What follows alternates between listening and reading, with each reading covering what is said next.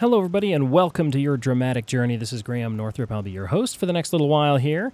Thank you so much for joining us. If you find this content helpful or inspiring, please go ahead and subscribe and share it.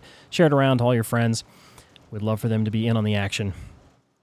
Again, I'm Graham Northrup. I am a director by training. I am an actor because it's fun. And I've been involved in a lot of theater productions, from the smallest one-person shows to shows that take place in football stadiums with live horses and 4,000 actors, 4,000 youth. Anyway, thank you so much again for being here. We are today going to talk about some of the things that you learn when you study theater that help you in other areas of life. And the reason I want to talk about this today is because, we live in an uncertain time in terms of the theater profession, right? Those of you who just graduated college, where are you going? What job do you have right now? Do you have anything? Do you have any work in the theater? I'd love to hear from you if you do. Tell me what you're doing. But also I'd like to hear from those who, graduated from college expecting to, say land a job somewhere in a professional theater or in a theater department somewhere, and everything's on hold. Everything's dried up. In fact, the same thing kind of happened to me in 2008. I graduated grad school with my MFA in directing in 2008. And of course, that was when the Great Recession started, and kind of started off with a bang.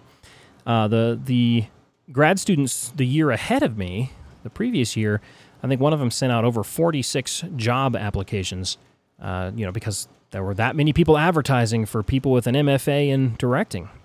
And by the time I graduated and was looking for jobs, I could only find 6 jobs that were 6 job listings that were advertising for someone with my skill set.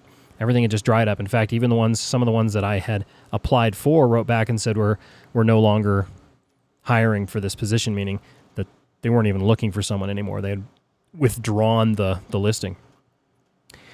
So fortunately, in walked into my office the superintendent of the school district there in Waco, Texas, saying, "Oh, we just lost our drama teacher. She moved, and is anyone interested in teaching drama at the high school?"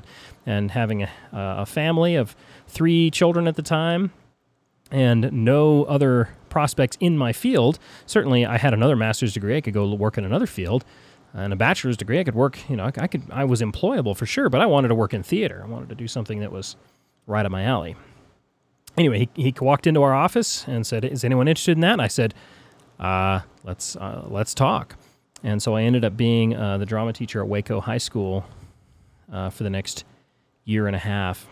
And that was a great learning experience. I was so unprepared for that. Here I was graduating with my Master of Fine Arts in directing, and I had a theater education undergrad. So I thought, man alive, I'm more than prepared to do this. I'm going to go in on that first day of class. We're going to do Shakespeare. I'd say, no, actually I didn't. I don't think we actually planned on doing Shakespeare, but I actually planned on doing drama and drama games and improv and scenes and that sort of thing.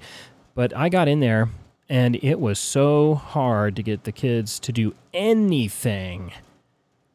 I had to scrap all of my lesson plans, and I had to resort to worksheets. Yeah, can you imagine that?